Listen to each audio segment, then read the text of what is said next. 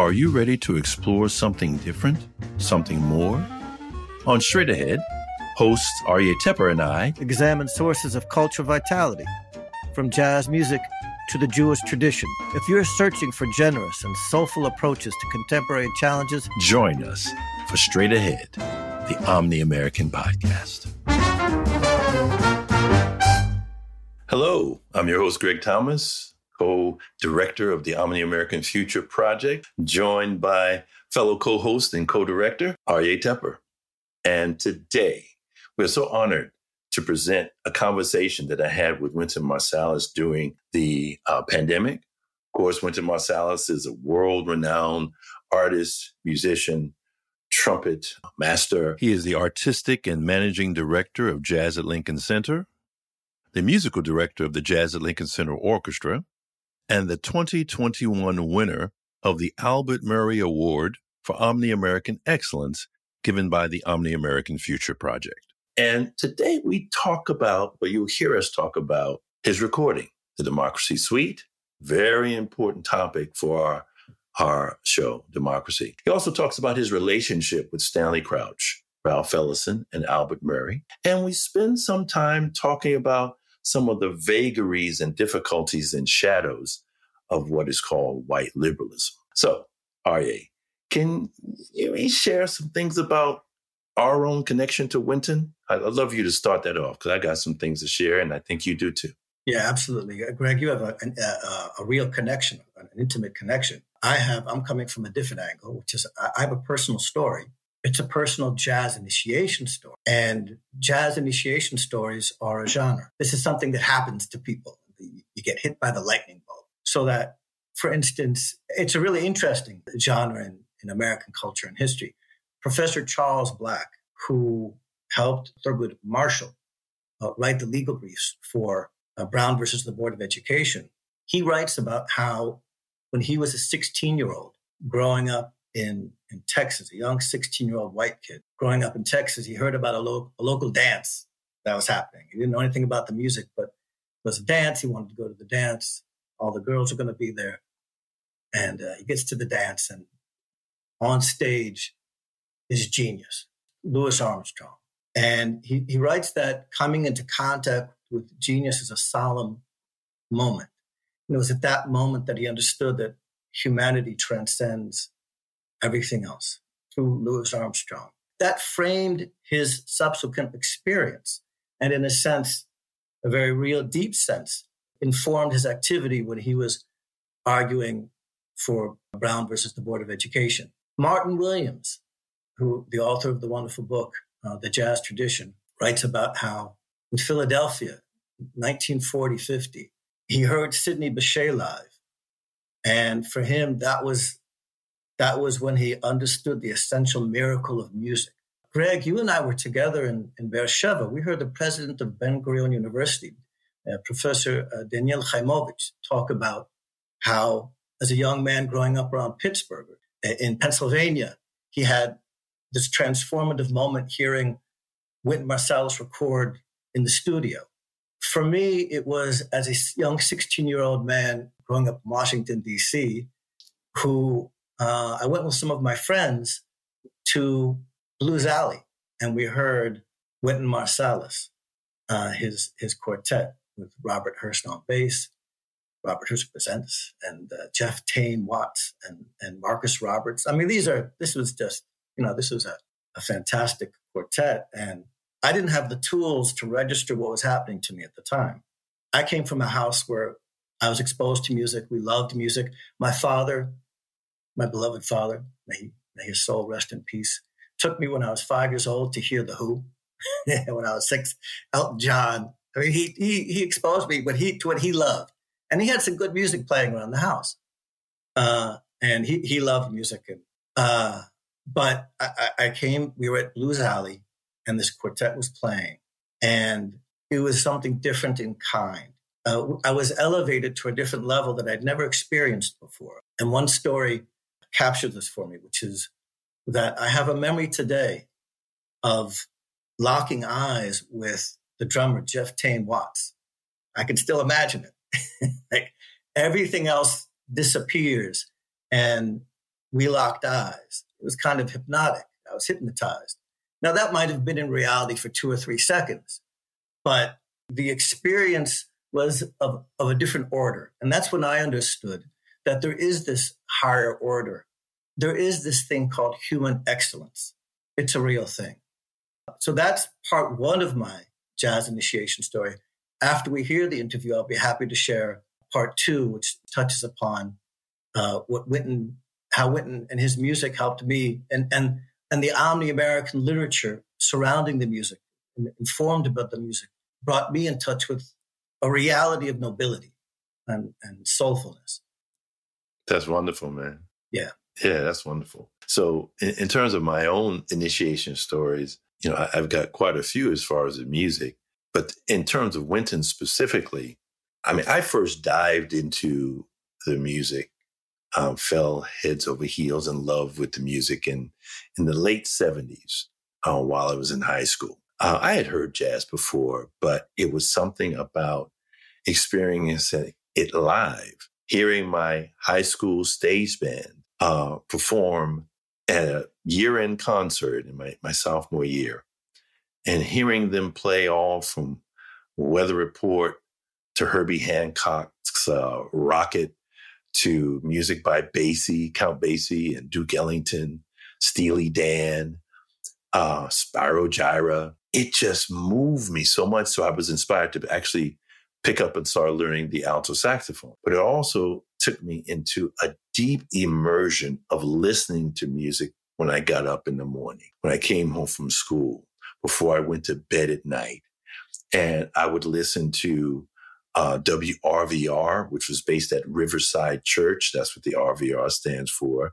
And they played both what's called straight ahead mainstream jazz, but they also played fusion, which is a combination of some jazz elements and some elements of rock, some elements of pop, and maybe world music kind of all mixed together. And I just couldn't get enough of it. And so in the late 70s, around 1979, 1980, I started hearing Wind Dove on WRVR and WBGO in Newark, New Jersey. Started hearing talk about this young man, Wynton Marsalis, from the birthplace of jazz, New Orleans, who was not only a budding, excellent, trumpeter on jazz, but part of his claim to fame is that he came from a musical family, Ellis Marsalis being the patriarch, excellent jazz pianist. But he also played the European concert classical trumpet tradition at a very, very high level. And so I started hearing about him and said, who is this? And so I actually went to see him perform. I followed him when he was playing with Art Blakey and the Jazz Messengers before he had his own group and his own first recording, self-titled Wynton Marsalis, eponymously titled Think of One, and other early recordings. And so I was inspired because this is someone who was only like 2 years older than me. And he was dedicated to the tradition of jazz, acoustic tradition, playing, from blues all the way to the music of mid-60s Miles Davis, being able to play with virtuosity and deep feeling, everything from ballads and blues to 4/4 swing, all of that. And he also played incredible European classical trumpet. So I had pictures of Wynton Marsalis. I had his album covers on my wall at Hamilton College. But then, I remember seeing him on the cover of Time magazine, and he was like really helping this resurgence of recognition of jazz, which I had fallen in love with even before. So this is someone who I looked at, as I once told him, because I got a chance to meet him. I called him the IG, an inspiration to our generation. And I first met him after a concert when Jazz at Lincoln Center was just a summer program at Lincoln Center. And I met him after one of the concerts.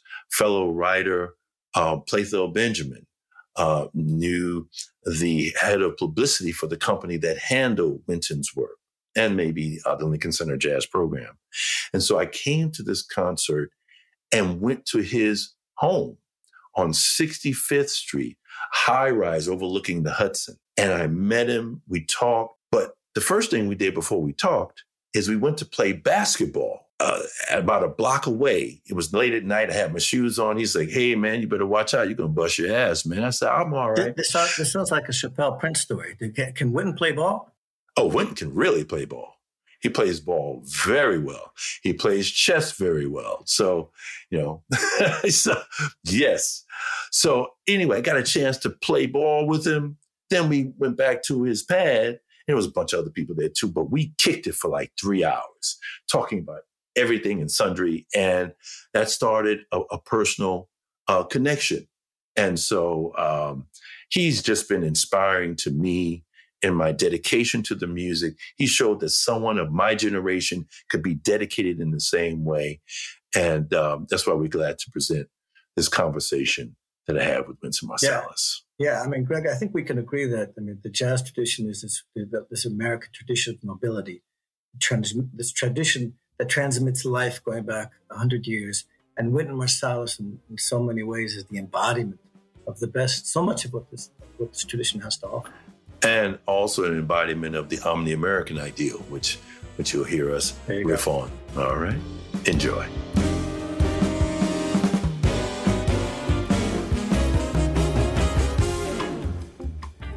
All right, Wynton, thanks so much, man, for speaking with me about the Democracy Suite.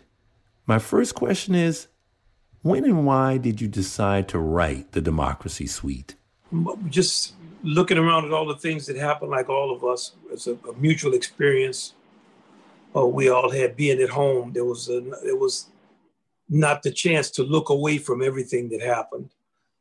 And later in this summer, this past summer, speaking with members of our touring team and our concert team at Jazz at Lincoln Center, we were thinking of ways to get out in space and to continue to serve our audience. And one of the members of our team, Dan Israel, said we should write a piece and go into the hall and record it and offer it to presenters. So it was just easy for me to write it, and I wrote it. And then we went into the hall and we played it, and we went on a tour in the fall. Went on a 3-week tour, a lot of great places, people we knew who we had been working with, great partners in Chautauqua, and other venues that we played. All beautiful community. Everybody was so glad to get out. Of course, socially distanced. We take COVID tests every week. And then we sent the film of what we had done in our hall out around the country and the world. And then when the shows were shown, I would get on Zoom and do an interview with different people from that community. And it ended up being a nice thing, a soulful thing to do. And to give the opportunity to connect with a lot of different people around the world. I hear you, man. Those soulful connections are what the music is about. So I'm wondering, what would you say the connection thematically is between your most previous recording, The Ever Funky Lowdown, and this new one, the Democracy Suite? Well, the Ever Funky Lowdown was, I started first thinking about that in 2015, and we recorded it in 2019. We released it in 2020, and it seemed like it was written for this time, but it wasn't. It was written before that, before this time. And it was a big thing with a lot of words and 3 beautiful singers, and Wendell Pierce was doing the narration. That it was like a circus, a lot of different kind of music, very complex orchestration, and the use of another language, unusual musical language, in terms of using different types of New Orleans funk beats, 2 beats, using counterpoint stuff in different keys. It was much more avant-garde in that way. In terms of this piece, it's much more to the point, and it uses kind of language, freedom language of the 1960s and 70s, and the way that we play. We always put a little Kilroy was here, kind of signature on it. We play a lot more contrapuntal improvisation, more space for improvisation, And Democracy Suite was much easier to write because it's just not as involved. It went down much less marking of parts, fewer for septet. But the type of trust it takes to play in that way is, I guess, it's just this, it comes from the same type of consciousness and feeling. And the Democracy Suite was instrumental music about the time right now, topical. And the Ever Funky Lowdown is topical, but it's about all times. I hear you, man. So I'm curious about some of the titles of the Democracy Suite. Some of the titles are clear. For example, Sloganize, Patronize, Realize, Revolutionize, Activism, Ballot Box Bounce, voting. But some others aren't as clear. Now, you started with Be Present, which I thought was a great start. But what does that allude to or signify?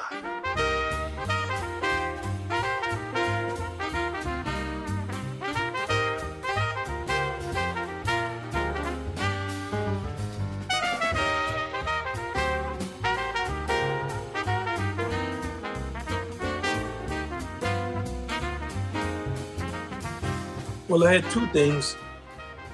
One, I wanted to have the language of like writing in fourths in a melody that was recognizable. Somebody said it sounded like Stanley Turrentine's tune, Sugar.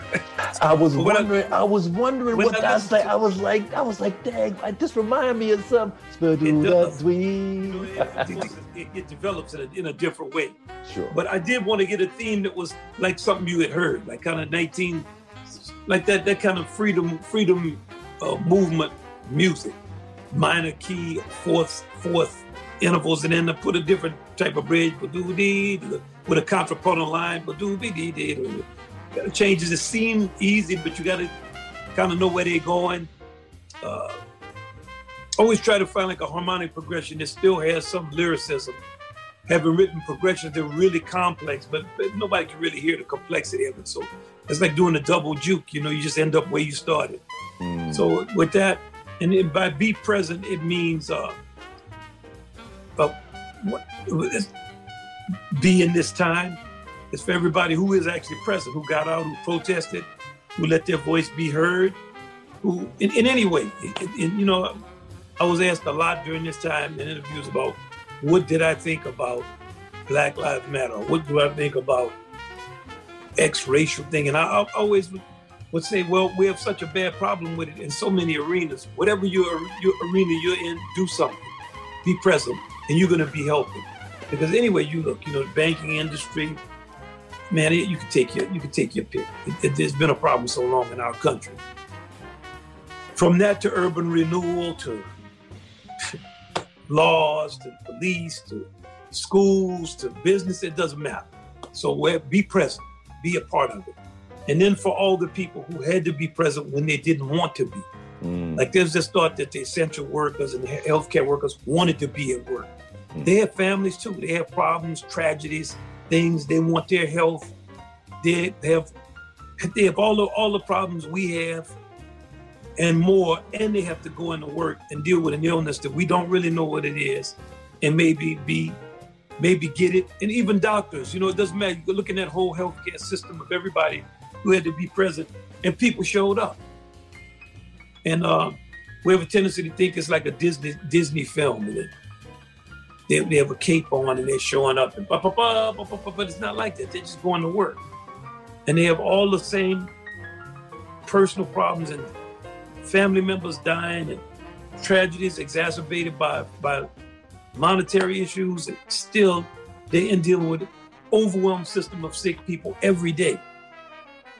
So, I loved what, when people would 7 o'clock beat on their pants. Absolutely. Yeah. Yeah, right. Man. Even though, okay, but I think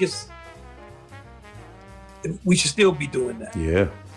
It make you mindful.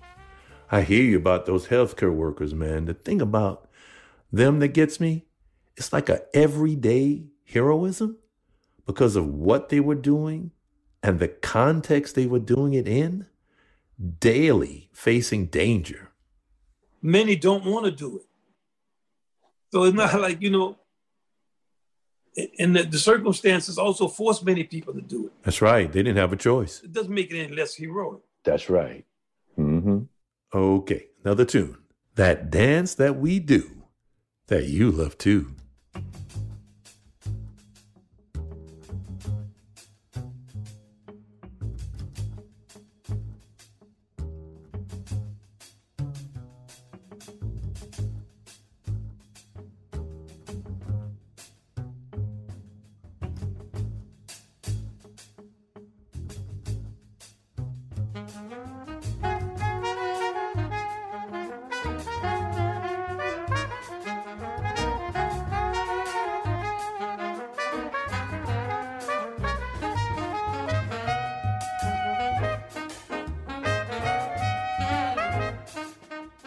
Right. That's just like a groove. People like to play groove. Man, I was notice all the kind of on the television. I would be noticing the different protests. Some people have a nice groove, man. They'd be in a car, tick tick tick tick tick tick tick, no freedom, no work. So depending on their chant, they would have a more complex rhythm. Right. And I see more people playing tambourines. I always wonder, where do all these damn tambourines come from? And, being from New Orleans, there's any type of parade, people getting out in the street, getting down, getting up and getting down. Just, that's all it is. And it also, a lot of the Democracy Suite has two melodic lines going at the same time, kind of contrapuntal writing that just has two-part counterpoint. And the solos, a lot of times we're dialoguing with each other and I was trying to share the space more. So everything I do on the Democracy Suite, we play more 2 or 3 horns, polyphony, to try to say that we have to share our space more. Shared leadership is what we call it for Jazz Leadership Project. You know what I mean? Yeah. All right. It came round again. Oh, come round. All right. It come round again, just what old people tell you. No matter where you are, if somebody has been around, every time you tell them something, it reminds them of something else.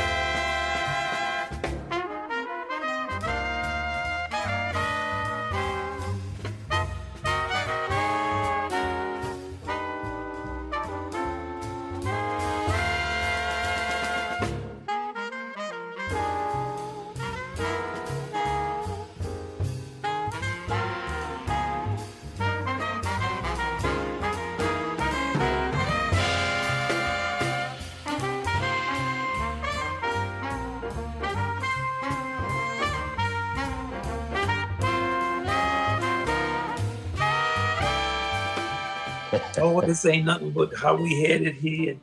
That's more of a just that's related to be present. So be present is and it come around again as a oh yeah.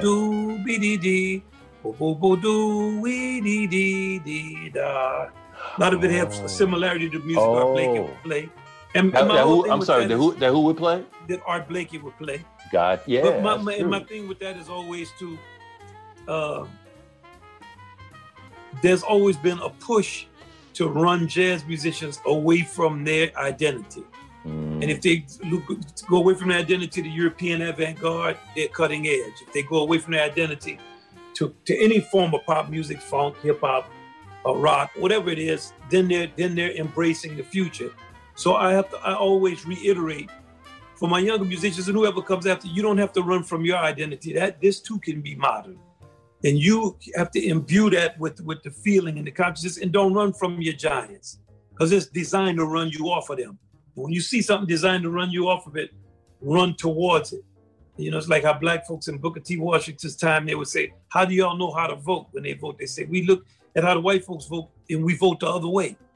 You have to know And I'm not turning it even into a racial thing. No, believe me, you talking about when you talking about post, Reconstruction, post-Reconstruction, you talking about early part of the 20th century, And now I'm talking, and that could apply to anything, any philosophy that makes you weaker.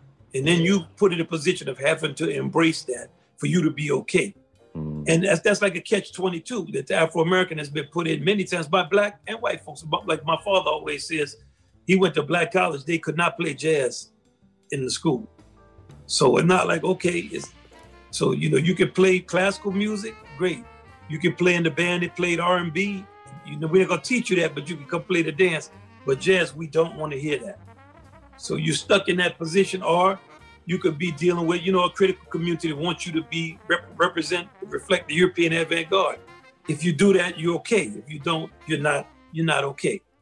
And everybody wants to be loved. You got to choose who you want to be loved by. Love who love you. So don't get out there trying to please. Greg, I wanna go out with you and I love you, but can you just not be you? Can you make yourself be 30, or can you make yourself be 80, or can you make your head look different, or can you be at a certain point, man? You gotta. So that's. I hear you, man.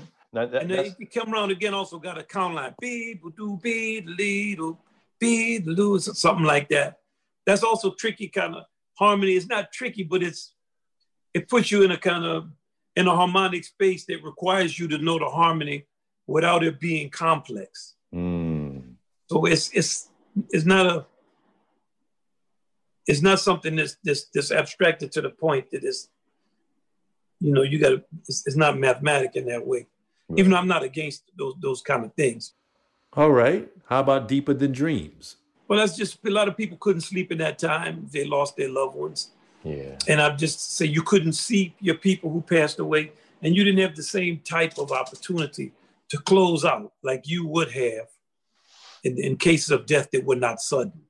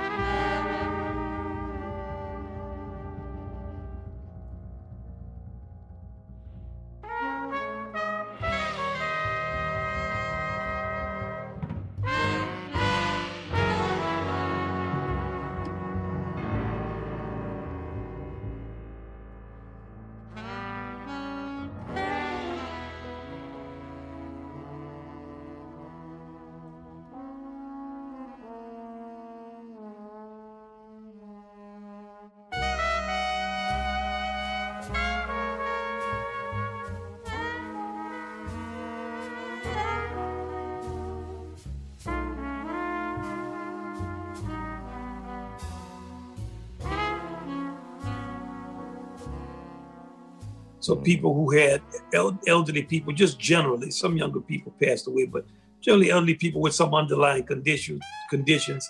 If you weren't in the state or you weren't near them, a lot of times you didn't see them. So they have to come to you, and they come to you in a dream, but it's deeper than a dream because everybody is having it. So it's a collective kind of thing that makes it deeper. And you have to sit with them and heal.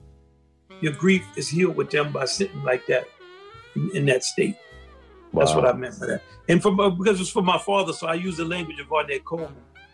My father loved Ornette. Ornette lived in New Orleans in the 50s. And Ed Blackwell, Ornette's first drummer, grew up playing with my father. They all, wasn't but 5 or 6 of them trying to play modern jazz. And Ornette told me one time that my daddy and Alvin Baptiste, great clarinetist also from New Orleans, they were all close. Anybody trying to play modern jazz, they were struggling against what was going on. And by that, I don't mean segregation, just they didn't have an audience, really. That Alvin Baptiste and my father drove to Los Angeles and knocked on his door and said, man, we just came to see what you was doing. So it's something about it. When he told me the story, we both started laughing. He was telling the story to make me see how familiar stuff was and how much love they had between them and how serious they were about music. Like, you're going to drive from New Orleans to Los Angeles just to see what somebody is doing? Yeah, man. I hear you. And then that's when all we'll see. Well, that talks about how we all come together when there's a tragedy, that the tragedy overwhelms our tribalism. In the moment of that, like after Katrina, we saw that with the nation and the citizens of New Orleans. After 9/11, we saw with people traveling around and doing different things, we were forced to come together. So that's when all we'll see is more a global thing. Like, when will we all see that our existence on this earth, we have a symbiotic relationship with people, and we're in ecosystems that will be in balance and it can accommodate everybody.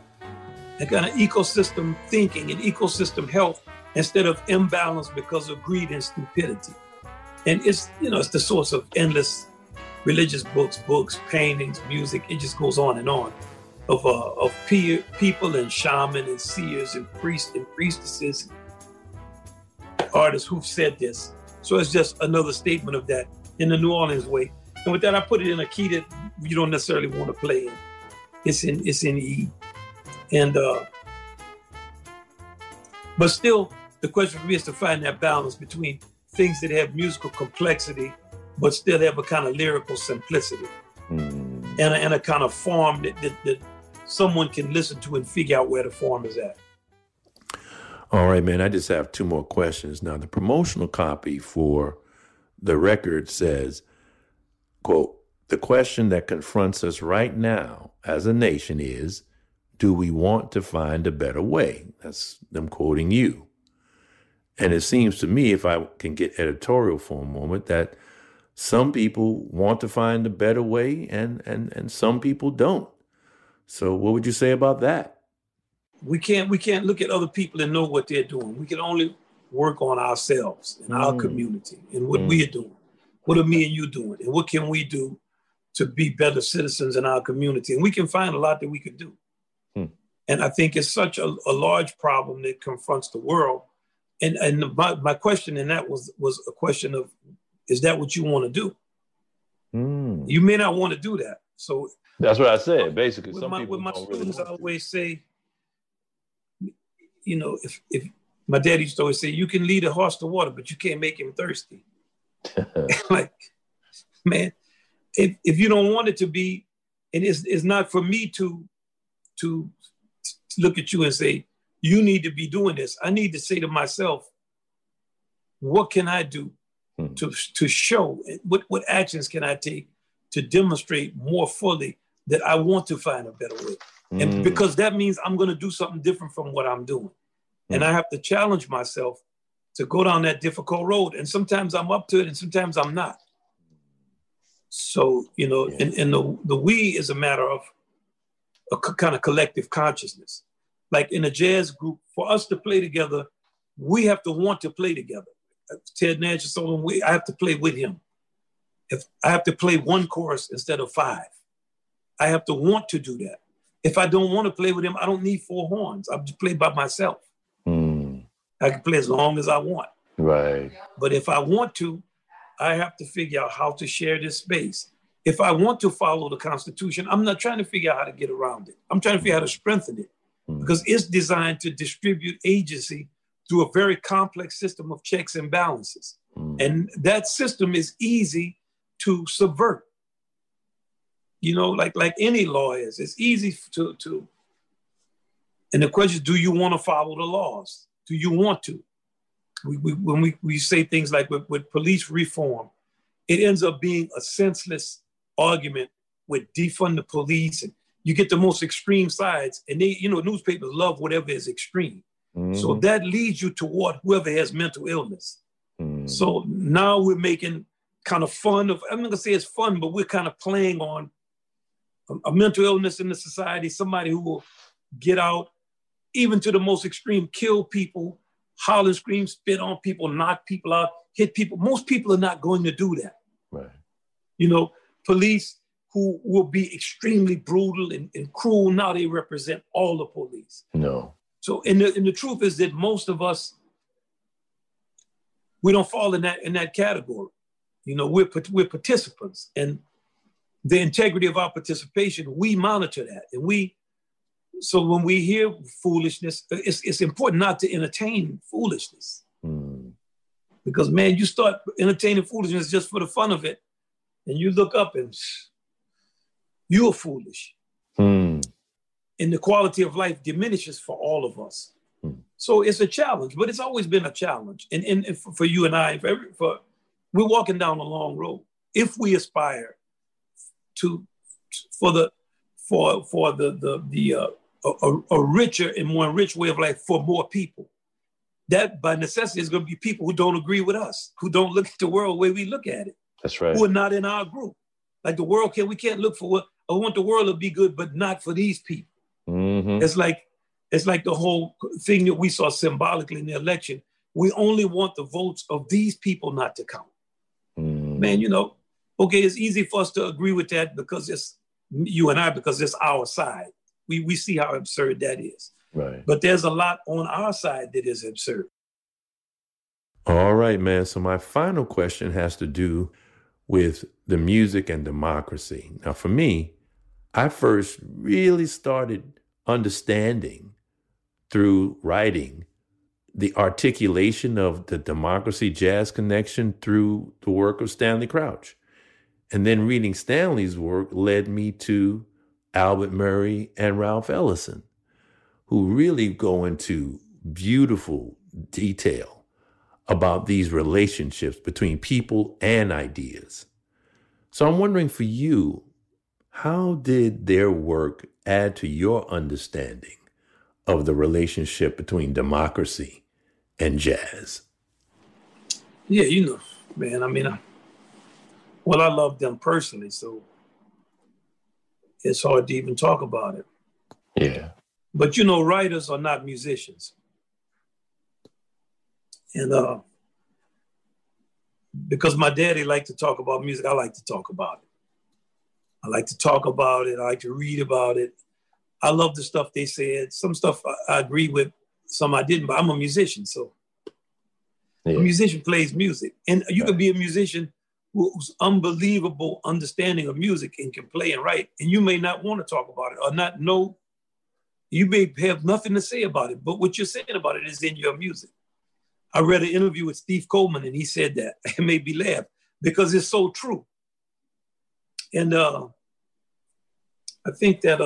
But what I'm asking you, and let me just, I'm not really pushing back because I feel with you and I hear what you're saying, but I would say that, I mean, look, Stanley played drums, Ellison played trumpet, Murray played some bass. I'm not talking about professionally. But I'm saying... you know, don't get me wrong. I played saxophone. Again, I'm not saying professionally. But if you hear Stanley play the drums, you see why he went into writing. I mean... I'm only messing with him because I messed with him when he was alive, nonstop, because he loved messing with you. Oh, no doubt. Because he loved messing with me, I would always mess with him and say, all right, man, you keep messing with me, I'm gonna make you play those drums. Well, I'll tell you something, man. I remember one time I went over when he was still on 11th Street in the Village, and he put on this recording. Matter of fact, you might have talked about of him and David Murray. Well, no, it was just him. You talked about that at his memorial service, but no, right. it was just him. And I'm listening. Now you, with the relationship you had with him, you were just frank and candid. I didn't know who it was, so I was like, I'm hedging my bets. I'm like, that's real interesting. And he said, that's me. I said, oh, okay. It's really sad now. And we went on to the next subject. No, man, I loved him. I mean, but me and him, because there's such a kind of in the quote unquote liberal writers, there's such a kind of patronization and propriety over black people, like the intellectual part of it, like the leadership. They don't really like that. So that would make me, when I was younger, really play up Stanley and Murray, you know. Yeah. Murray, because that kind of black, that's excellent. Not, because you're intellectual excellence. Yeah, because you're always supposed to be going toward an academy whose theorems and postulations work against your best interests. You're supposed to always be submitting your work to them for their approval. And it's like a trick bag that's played on you. So I realized that when I was younger. My mama used to always say it, you know, I can give you a degree that says I am a fool, and you'll run around the whole world so proud of your degree and showing everybody that degree saying, I am a fool, I am a fool. So you have to wonder, what is the substance of your education? She used to always say that. So with Stanley and Murray, their objectives on those things, that was really what they knew about. Their objectives was so rooted in an Afro-American tradition that I understood and came from, that it was unbelievably, the education was, phew, man, go to Murray's house every Sunday, that's my man. I could just, at a certain point, I was going to his house 2-3 times a week, man, sit up with Moselle. And all of it wasn't even teaching, it just talking and hanging and reading. He'd tell me, and the stuff he's telling me read would be like William Faulkner, William Butler Yeats. It wasn't all Afro-American material. Of course not. Oh, man, he had you and me read Malraux. Malraux, yeah. Kenneth Voices Burke. of Silence. You know what it was. Museum Without Walls. Yeah. Hey, baby. The Human Condition. All right, now, why? On and on, man. That's you right. know, and meeting Romare and with Ellison was very different. You know, with Ellison, he was reading his stuff. His writing was so poetic, and he loved it. So when I see him, he would read, and he's also a trumpet player. So it's right. We talking about the trumpet and people, what you think about this and that, and also it's a generational thing. Like, you know, they were in school in the 1930s. Yeah. So they were the Ellison age. and Murray. Yeah. Yeah, they were the age of my grandfather, Exactly. or older. You know, it's like of my grandfather. And you know, they used to always call me that. I'm your intellectual grandfather. You know, so we would be like joking about age and time. So many of the things that I thought, of course, they didn't agree with. We just had a generational thing, but the education that they gave and the depth of their knowledge and study, there's no way I understood that there were people on earth like them. Who knew that? You know, I wasn't aware of it, man. When I first met Murray and went to his house, it was like, damn, I didn't understand nothing him and Crouch was talking about. Not a word of it. Hey, man, certainly you heard so-and-so. You read this, man. I never read none of that. Never heard of it. So I was just like a dude from New Orleans whose daddy was a great teacher of music and who had intellectual interest in an environment that was not an intellectual environment. And yeah, man, the education and the feeling and just the depth. Plus, now you got to also talk about just how soulful they were when you was hanging with them. Oh, absolutely. So see, I can relate to them on that level. Well, see, for me too. It was, except for Ellison, because I didn't know Ellison, but it wasn't he just was soulful. I hear hear you. you. Franny, but you get in there with Franny, and she liked you to tease him too. The funny thing was, because you know how Murray didn't like you teasing him. Right. he was always very serious. So you know you did, but you could get with Moselle. She liked when you mess with him. Right. So if you mess with Murray, she would like that. So she would start saying, "Oh, what did you tell him? Oh, I'm so surprised to see the master being talked to that way." So you know, I love just, and you know, we were more like family, man. So of course I'd be messing with him. Yeah. And I mean, teasing was just kind of naturally my way, man. I tease my daddy all the time. I tease him. Crouch, I was nothing but ribbing all the time with me and him. Right. So, but because he was so threatening to the kind of liberal establishment, because and eventually, you know, me and Crouch started arguing about all that anti-black shit he would be writing. Yeah. And I'd be like, man, you got to, but he was a guy who you couldn't put him on that plantation. Now you couldn't pigeonhole him in any. You couldn't get him, right? Because at any moment, that's right, he could not behave. Right, that's right. He could, you know. I remember he wrote an article for Jazz Is, or Jazz Times, Jazz Is, I think. I think it was Jazz Times. He was a columnist there for a minute. Called Putting a White Man in Charge. And we had a bet on that article. And that was the one that they said, you're out of here. I said, but before the article came out, we were laughing about it. I said, Jazz, you better go back to that other material where you constantly insulting black people, because when you write that, when you put this article out, you're going to lose your job over that. Because my liberalism is going to take me so far. You can come into my house, I'm going to show you off. It's like what Ellison wrote in Invisible Man. But don't think that means you're going to come in here and start sleeping with my daughter. This ain't a part of that equation. Like you've overstepped now. Yeah, man. That reminds me of the scene in One Night in Miami, directed by Regina King, my favorite actress, where it's the scene where you first see Jim Brown, the Jim Brown character played by this excellent brother, Aldous Hodge, driving his Cadillac, goes up to an estate, probably a plantation. You see the cypress on the trees and everything. He got his Cadillac. He gets out, knocks on the porch door. A young lady comes out, a young white girl. May I help you? He says, could you tell Mr. Carlton that Jim Brown is here? And she said, Jim Brown. She gets all excited, invites him in, calls her daddy. Daddy comes out. He's like, oh, James, greets him, with that Southern hospitality. In St. Simons, Georgia, where Jim Brown grew up. And they sit down. He says, would you like some lemonade? No, thank you. He has the young lady, the daughter, get some lemonade anyway. Again, Southern hospitality. So they talk, and he basically says, I'm so proud of you. 860 yards. You know what I mean? That's a record that'll always hold up. And Jim Brown's like, well, I like the record and the championship. Don't worry about that. That record will stand the test of time. He said, actually, it's 1,863 yards. He said, that's more like it. So they talk more, and he had come because his aunt, Jim Brown's aunt, had said that Mr. Carlton wanted to see him. So Mr. Carlton's like, yeah, our families go back a long way. I'm so proud of you. The daughter comes back out and says, with the lemonade, hands it down, and says, Daddy, don't forget, we got to move that bureau. So he says, oh, okay. He gets up. Now, this is Jim Brown, okay? So Jim Brown, says, oh, you're moving some furniture? He says, let me give you a hand with that.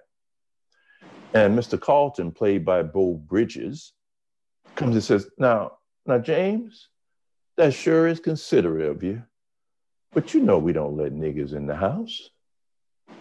Now, you just go, you know what I mean?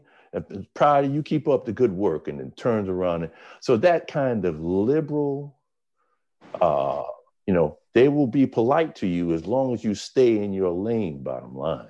And the characters of One Night in Miami, which was so powerful. You had not only Jim Brown, but you had Cassius Clay, then later Muhammad Ali, or soon thereafter, Sam Cooke, and Malcolm X. That was a powerful movie, man. Mm-hmm. Yeah, man. Well, if you're from the South,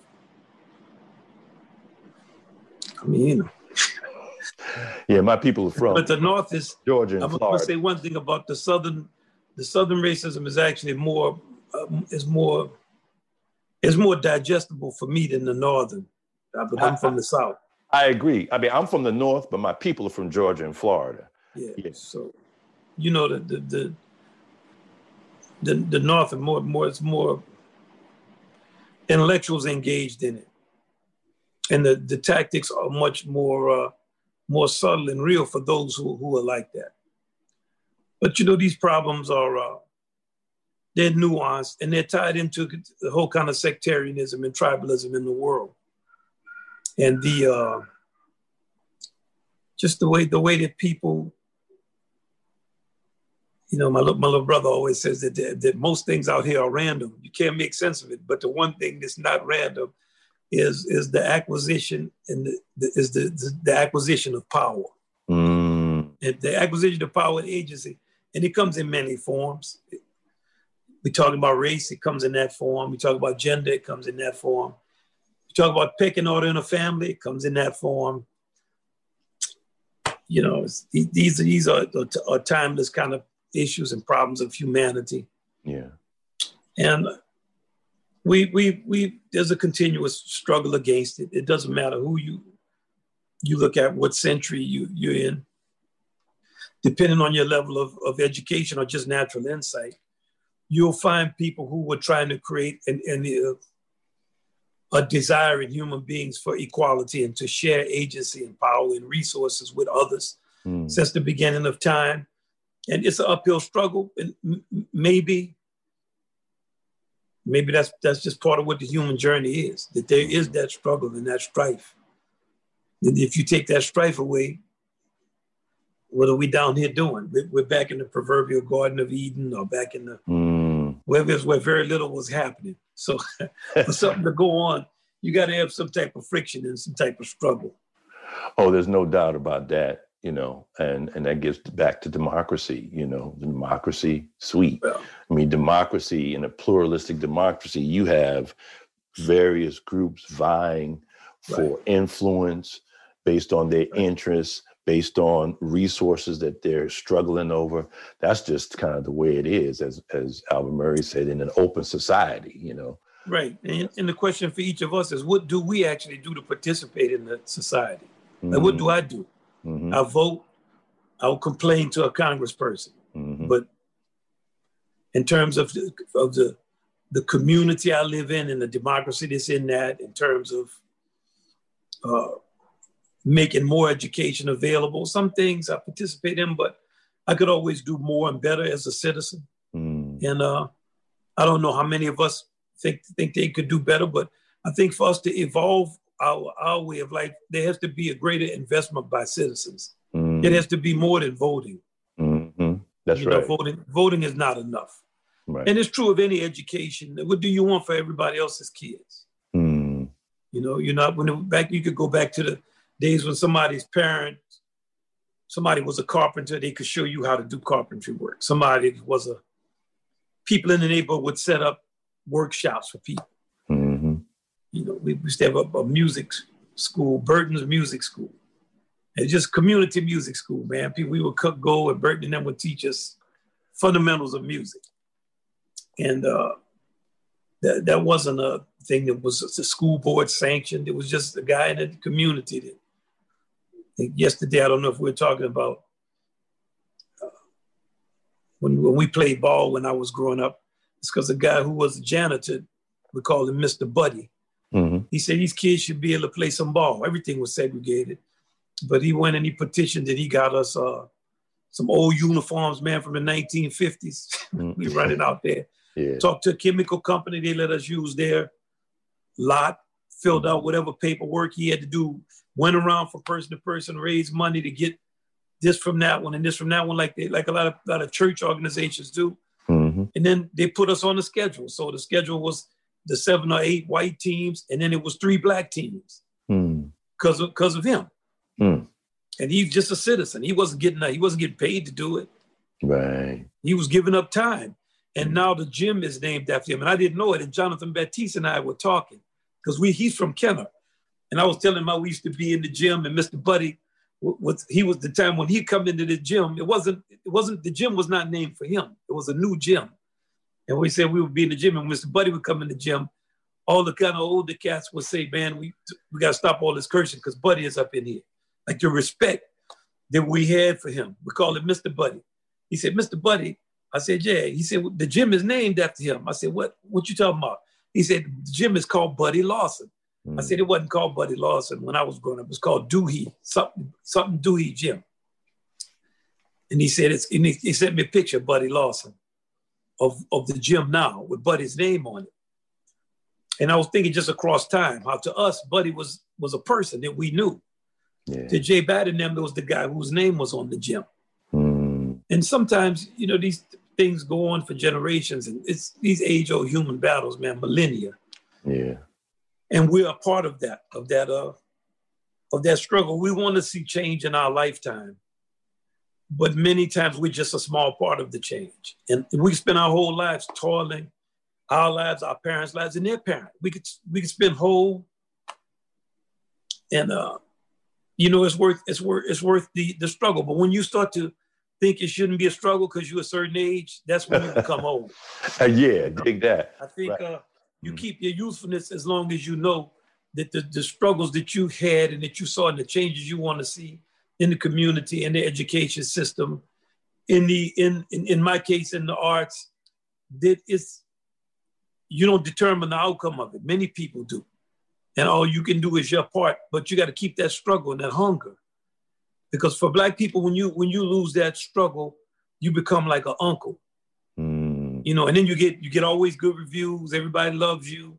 Yeah. And you used to be something, because now your virility is gone, and your ability to fight against the injustices, and the injustices not just by white people. The meaning of your symbols and your traditions as expressed in the art. And it means that you're willing to embrace changes to that tradition that bring you closer to meaning and function of it. And in the times that is needed for you to maintain the line on some things, though it may be unpopular, you're willing to do that. And to be any type of leader, I feel that you have to have imagination, to imagine the world a different way. But in relation to first knowing the world that you're imagining. And then you have to have the courage to stand by some type of vision. And with that courage is also the courage to be flexible enough to change. And then you have to have the discipline to continue to study and question and to be rigorous. So I think that ultimate cultural leadership in relation to the arts is about your ability to interpret symbols in the symbolic language of the arts and what they mean to the experience of being who you are and where you are. Okay. Now you mentioned about your mythology, you know, and that's something you've been riffing on for decades. And, you know, I've heard you say that, you know, our cultural mythology is something that we need to, one, understand and get back to. And of course, jazz is a part of that. So can you just go into a little more detail about the mythological piece and why they're so crucial to your conception? Well, like in America, let's take all the deepest myths, which is the rags to riches story is one myth. Now, of course, Louis Armstrong, whoever Horatio Alger story, Louis Armstrong, coming from the very bottom, going to the very top in terms of influence and a depth of understanding, he has to be off the chain of American heroes. In our mythology, he cannot be presented heroically. So he ends up being like a jester in our mythology, is what we know. You're talking about in the United States of America, yeah, writ large. Writ large, and what do we remember him as now? Is he a part of curriculum? His greatest achievements known? Is he studied? You know, that's just one example. So the question of your mythology is, what is heroic behavior? What is virtuous? And when you look at movies and other things that interpret that mythology, and you look at where Black folks are consistently put in those movies, and the image is always like a fool or the second guy watching the action or a victim of something. So that's kind of, you start to look at the symbolism of who you are. And you look at, in our lifetime, when you saw Black people in movies, up to the mid-1960s, they were always like afraid of ghosts and always being victimized by somebody and always still in the kind of minstrel tradition, always shucking and jiving. Never any romantic, forget about that. I mean, it's never any kind of, it was always something. If it was a woman, it was always loud, coming out the kitchen, Aunt Jemima, telling everybody, well, she's smarter than we thought she was. You know, it's always like a kind of patronizing. Then 15 years later, from 1965, in 15 years that we lived through, we went from that to being criminals, predators, pimps, hustlers, drug addicts. We became all of that in 15 years. Then we weren't afraid of ghosts. That was the transition, and that was the transition that took place to justify the crimes of the civil rights movement. So whenever something happens that makes you question a lying narrative, you have to figure out, how am I going to disavow this fact and get back to the lying narrative? So, okay, these people, obviously, we can't keep saying they're afraid of ghosts because of the civil rights movement. What can we say about them so that we can keep the same narrative that they're subhuman and have deserved the treatment that they receive? Make them criminals, celebrate pimps.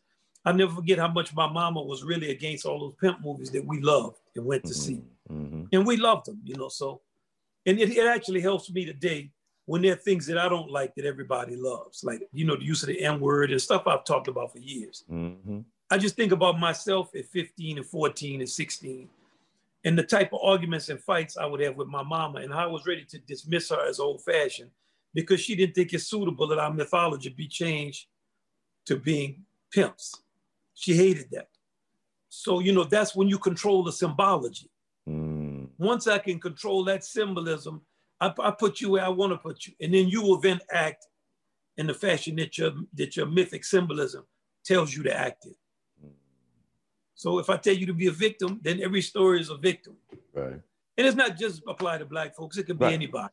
That's right. I mean, a lot of the folks, for example, a lot of the folks who mention this again, you know, as we did in the other interview, a lot of folks in the Capitol insurrection, you know, they actually perceive themselves as victims. It's like, you know, well, a lot of them are victims. There you go. That's right. So there's a truth to it. That's right. Like, you know, we're always willing to sacrifice facts to make something feel a certain way.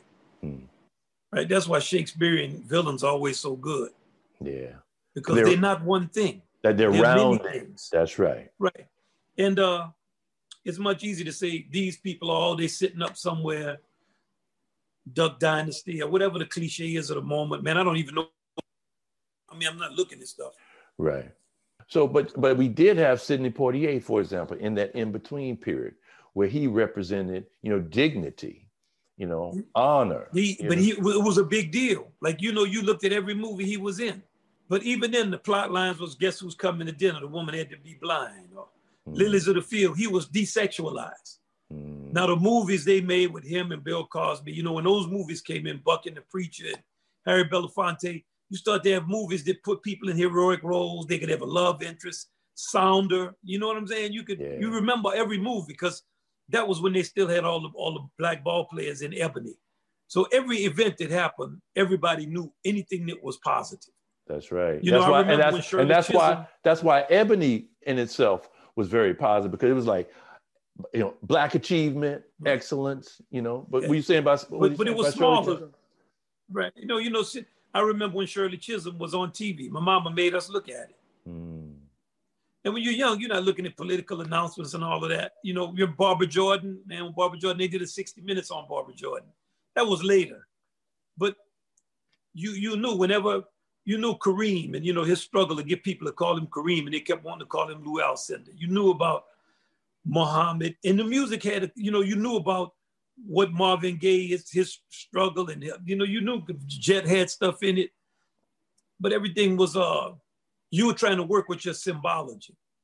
And when Harry Belafonte would speak his consciousness, you kind of, man, this dude is conscious. The Last Poets, it wasn't known by everybody, but there was a consciousness movement. And then as that began to erode, how do you control? Then the symbolism, it changed totally. It became a celebration of gangsters and thugs who was preying on the community. I always have to tell people, you know, when we were coming up, we were segregated. So you wasn't like, you know, who you are. You was who you were. But it wasn't a thing where you were going to celebrate dudes who were robbing and killing people, drug dealers. I mean, they wasn't celebrated. Now they had power. You didn't mess with them. Right. But it wasn't. Now there's the thought that every person who grows up in the hood is a criminal. And that's all cultural mythology. Right. I mean, and, you know, they really, most of the people are victims of the criminals who live there. No doubt. Which is you why. know, and the criminals are not, there's not a large number of them. It's not how it's portrayed. It's all that's criminals right. here. Exactly. And it's just, you know, it just will take time. It's a lot to work through slavery and the aftermath of it. And having to carry the guilt of the nation and to not have real, actual acute leadership. And, you know, it's always, it's just going to be a struggle for a much longer time if it ever resolves, which we don't know. There's so much change always going on. Right. And it's so difficult to ascertain what the change is or what the route is because there's a lot going on. Absolutely. And no matter how much you think you know, there's always you take all of what you know and all of what everybody you know knows, and y'all still all together don't know anything. That's right, relative to the level of knowledge. Relative to what there is, relative to what's actually happening in general, because things happen. That's I always right. ask my daddy, did he think segregation would end when Martin Luther King started his career in the mid-50s? He said, no way in the world. And he said that when he saw Lyndon Johnson become president, he said, well, that's it for that. Because Lyndon Johnson was from the South. It's from the South. Yeah, but the irony was, and Murray talks about this in South to a Very Old Place, of course, the irony was that as Murray had a elder, Black Southern person speak in South to a Very Old Place, he said, we need a mean cracker to deal with those other mean crackers. You know what I mean? So the irony of that, but so Johnson ended up in terms of, civil rights, being more heroic. Now, Vietnam's another story, but. Yeah, but this is an example of what I'm saying. Like you How can't, complicated whenever you dap him for what he did for this issue, he's got to also be right on Vietnam. It's like who of us, and I'm not trying to, but just a nuanced way of looking at the world, and more accurate is sometimes you get messianic Jesus type figures that are perfect, but that's few and far between. I mean, if I have to be perfect, let me stop talking. Yeah, exactly. I really, I don't have nothing to say because I've messed up a lot. We all have, man. Did a lot of dumb stuff that I knew better than. Mm-hmm. But does that make what we're talking about this invalid? No. If that's the case, let's just be quiet. I hear you, man. So let me ask you this, because I think, one of the things that I have been really researching for some decades and have come to this particular phrase. I've been researching culture, over race for decades, because I saw how Stanley, how Murray, how Ellison, the trick bag of race is not something that they fell into. They knew that they knew that shit was some bullshit. So, but they focus on culture in its various forms of manifestation. So just like there's social intelligence, emotional intelligence, there's cultural intelligence, which is not something that's really focused on. So when you hear the term cultural intelligence, what does that mean to you? It means that you're aware of how your story fits into the overall human story. And it's difficult because tribalism feels good. It doesn't matter what that tribe is. It could be my mom and all of our friends talking, ooh, girl, and then so and so, and girl, let me tell you, girl, they was doing this, a child, ooh, girl. Or it could be a bunch of dudes calling each other, yeah, my nigga, I was, this, or it could be, I'm sure what white folks do I'm sure they got they thing they do. I don't know what it is, but I mean, they have it. Well, any group of people. Well, any group of people. Yeah, I mean, that BS of race. I mean, let's look at ethnicity. Italians, Irish, Polish. Any group of people. But, let's look at not even that. Other subgroups we don't even know. Taylor Street. Like when I was growing up, it was in Kenner, it was Webster Street. I had gotten a scrape with some dudes on Taylor Street. Everybody on Webster Street was, man, we got to go over and kick the people in Taylor Street ass. When I was in New Orleans, I lived in Pigeon Town. And then it was Pigeon Town versus Holly Grove. Man, we better not see nobody from Pigeon Town in Holly Grove. Yeah, it was a similar thing. I mean, growing up, moved from Brooklyn to Staten Island, we were in a section called Clifton, and Clifton had Park Hill apartments, 6-story. I happened to live in a 6-story project, man. And the neighborhood next door was Stapleton, the Stapleton projects. Now, it so happened that the Washington family were in Stapleton.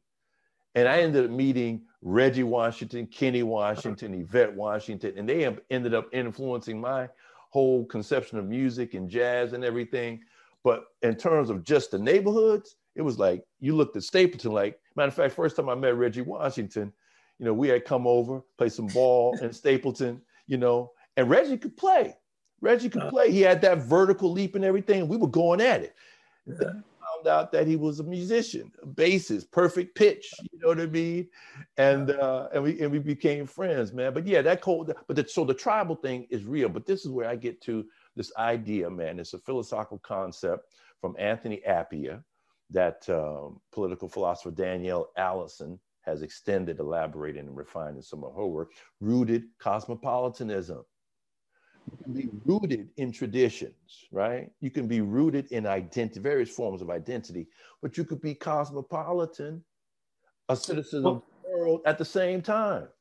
Yeah, but that's like you being yourself and also being a part of your family. You're not your brothers and sisters, but you're them too. Right. And that's the broader thought, and that is the thought in a mythology. And that's why cultural symbolism is so important. And cultural intellect is the ability to accurately interpret these symbols. And they're not necessarily easy to interpret because the truth is always a good lie is always real close to the truth. And sometimes a good lie feels much better than what's real. Sometimes somebody be telling you a story, say, no, man, make up something better than that. Don't right. Don't tell us what happened. I know, right? And it's possible for you to lie to yourself so much that you start to believe it. So it's important to keep humor is important too. Like absolutely, man. You can't take stuff too seriously, even though it's serious. Right. You got to still have fun with it. That's one of the reasons. At the end of the day, it might not work out the way. That's right. At the end of the day, yeah, you don't determine what it is. You're another person interpreting it. That's the truth, and that's one. I was just gonna say that's one of the reasons why like political ideologies. When I see activists, you know what I mean, and we need that. There's no doubt we need that. But it's like when I see these movements and I see how serious they are, and I'm like, what's the music of your movement? Can you laugh?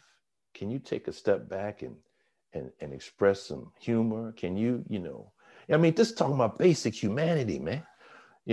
That's why, to me, political ideologies are going to be limits, man. When we talk about culture, we're talking about people who derive, this is my perspective, values and meaning from certain actual practices of engagement, with other people, and also how you perceive yourself. And I'm gonna riff on what you said. Like, I love the scaling of what you did. I said rooted cosmopolitanism, and I took it from the rooted identity to citizen of the world or cosmos. And you said, but that's like the individual in relation to the family. So we're talking about like a fractal kind of relationality. I love that, man. And so it's very similar in that way. And if we can get a perception of like how we as individuals are going to be agents, we were talking about that in relation to like, if you're a citizen, take action, try to make things better, do what you can where you are as an individual. At the same time, you got to do stuff in collaboration with other people. It's so fundamental. But we get caught up, you know what I mean? I'm saying that to myself. I'm not even saying it to nobody else. All right, now. Like, that's what I need to do. I don't know. I can't speak for what somebody else, but I need to do it. I agree with you, man. I appreciate that. And as always, man, I appreciate your time. I appreciate your insights. I appreciate your integrity. And I appreciate your soulfulness, man. Hey, man, always. It's always good to see you and talk to you. All right, bro. All right, Greg. So that was my conversation with Wynton Marsalis from a few years ago. And you could hear his musical depth, intelligence, and even genius.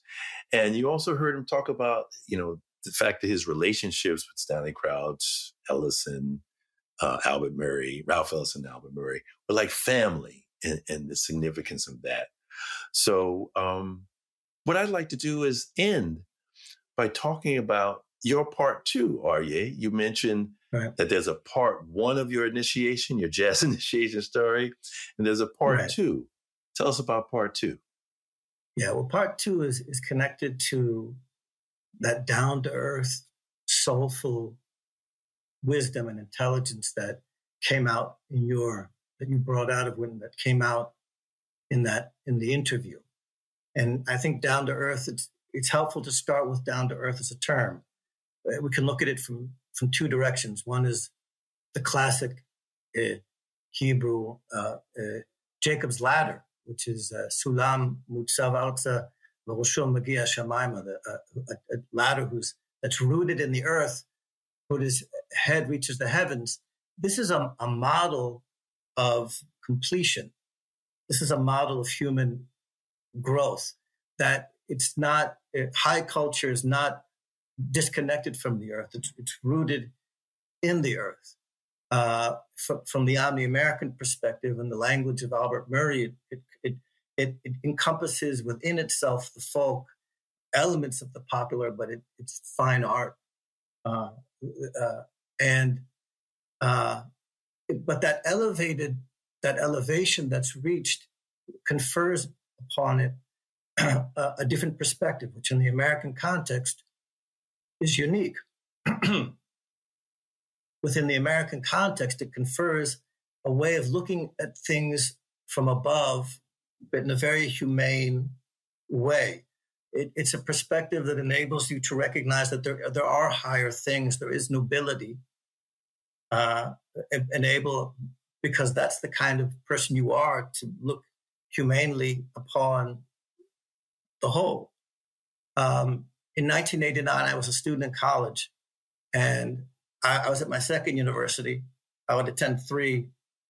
One thing they don't teach at universities is anything connected to the soul, really, in any profound sense.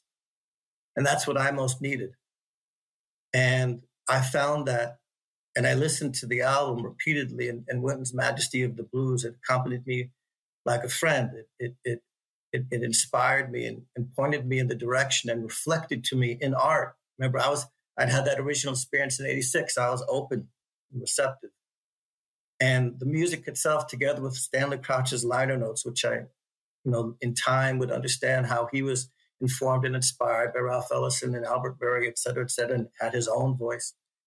But those liner notes together, especially with the sermon, Premature Autopsies, that for me was a way I sustained my soul, because that's a text and a piece of music that offers a vision of nobility explicitly, an explicit appeal to nobility, to nobility as a real thing. And I can really, when I was really in all other respects kind of surrounded by a spiritual desert, this was an oasis, and it sustained me. And I will be forever grateful to the music and to the wisdom for that. Oh, that's beautiful. That is a beautiful story, man. So, and in the show notes, we'll definitely make sure that we link to, Wynton's Democracy Suite, Majesty of the Blues, particularly Premature Autopsies. Yeah. So folks can check it out for themselves. So we certainly thank you for joining us at Straight Ahead, the Omni-American podcast. And we want you to stay with us and keep swinging. Thank you for listening to Straight Ahead, the Omni-American podcast. Subscribe and leave a review wherever you listen to the podcast, and fight for a future where the many can join as one against bigotry.